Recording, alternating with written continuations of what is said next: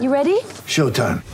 On May 3rd, summer starts with The Fall Guy. Let's do it later. Let's drink a spicy margarita. Make some bad decisions. Yes! Audiences are falling in love with the most entertaining film of the year. Fall Guy. Fall Guy? Fall Guy. That's what the poster said. See Ryan Gosling and Emily Blunt in the movie critics say exists to make you happy. Trying to make it out? Nope. Because I don't either. It's not what I'm into right now. What are you into? Talking. Yeah. The Fall Guy. Only in theaters May 3rd. Rated PG-13. Let's go downstairs and inside the coach's office. You know, my mind is on our team. Right before tip-off, here's David Locke with head coach Quinn Snyder. It's the Quinn Snyder Coaches Show. Ready? Quinn Snyder Coaches Show now. And Coach, it's been 141 days that I don't think any of us could have ever imagined. I know you've been very kind of intentional in the message to the players about this stretch they've been through and what they're about to embark on. How much of that can you share with us? Well, I think, you know, we've all been intentional. I think we've been transparent. That's been the biggest thing with the team, myself with the team, the players with each other, you know, all of us collectively. And if you step back, you know, what happened with our team is unprecedented, you know, from a athletic standpoint, from a basketball standpoint, any sport, you know, any situation where people go through what we went through, and there's always going to be challenges associated with that. And in this case, there's really no roadmap. So I think that getting back together as a group, really the time passing and understanding how fortunate we are to have an opportunity to play and to see, you know, people that have, you know, the number of fatalities, the number of people that, you know, have suffered from this virus, all of the healthcare workers that, you know, have given their time, sometimes their lives to care for people that are sick. And, you know, it really puts what we went through in perspective. What seemed potentially like something momentous suddenly begins to seem what it really is, you know, a group of people that, you know, had adversity, and I think you rise above it.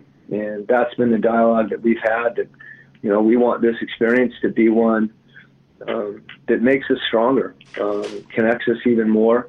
And those connections, those bonds, sometimes you don't know how they occur or why they occur.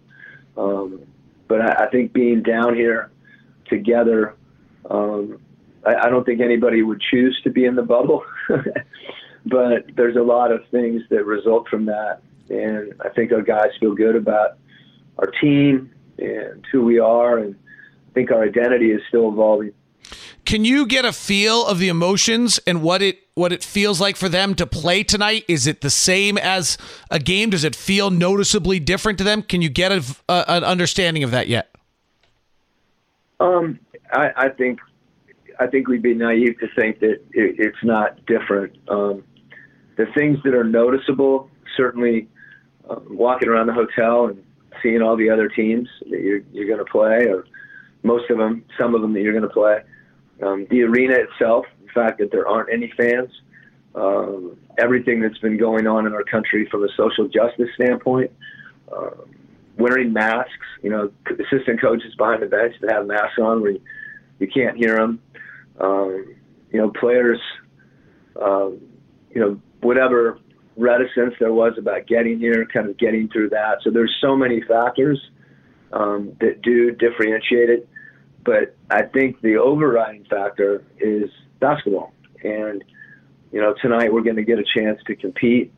And I think that's something that, you know, that the players really look forward to. I think we all look forward to it. And hopefully there's a lot of people at home that can take the same satisfaction and, you know, find a sliver of joy during what has been a very difficult time.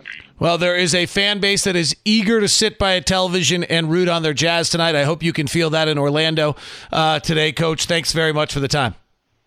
Yeah, you know, I will say, Locke, too, that when you're away from it, you have an opportunity to appreciate a lot of things, you know, whether it's, you know, time with your family, all the different things that happen that make you aware. And one of the things I know that for me, and I'll speak for the players too, is that, I'm glad we're in the playoffs, but I wish we could play back home because we have an advantage there. So I don't know if we can pipe in the noise. You're pretty loud, but we can't hear you over the speaker. So we'll do our best.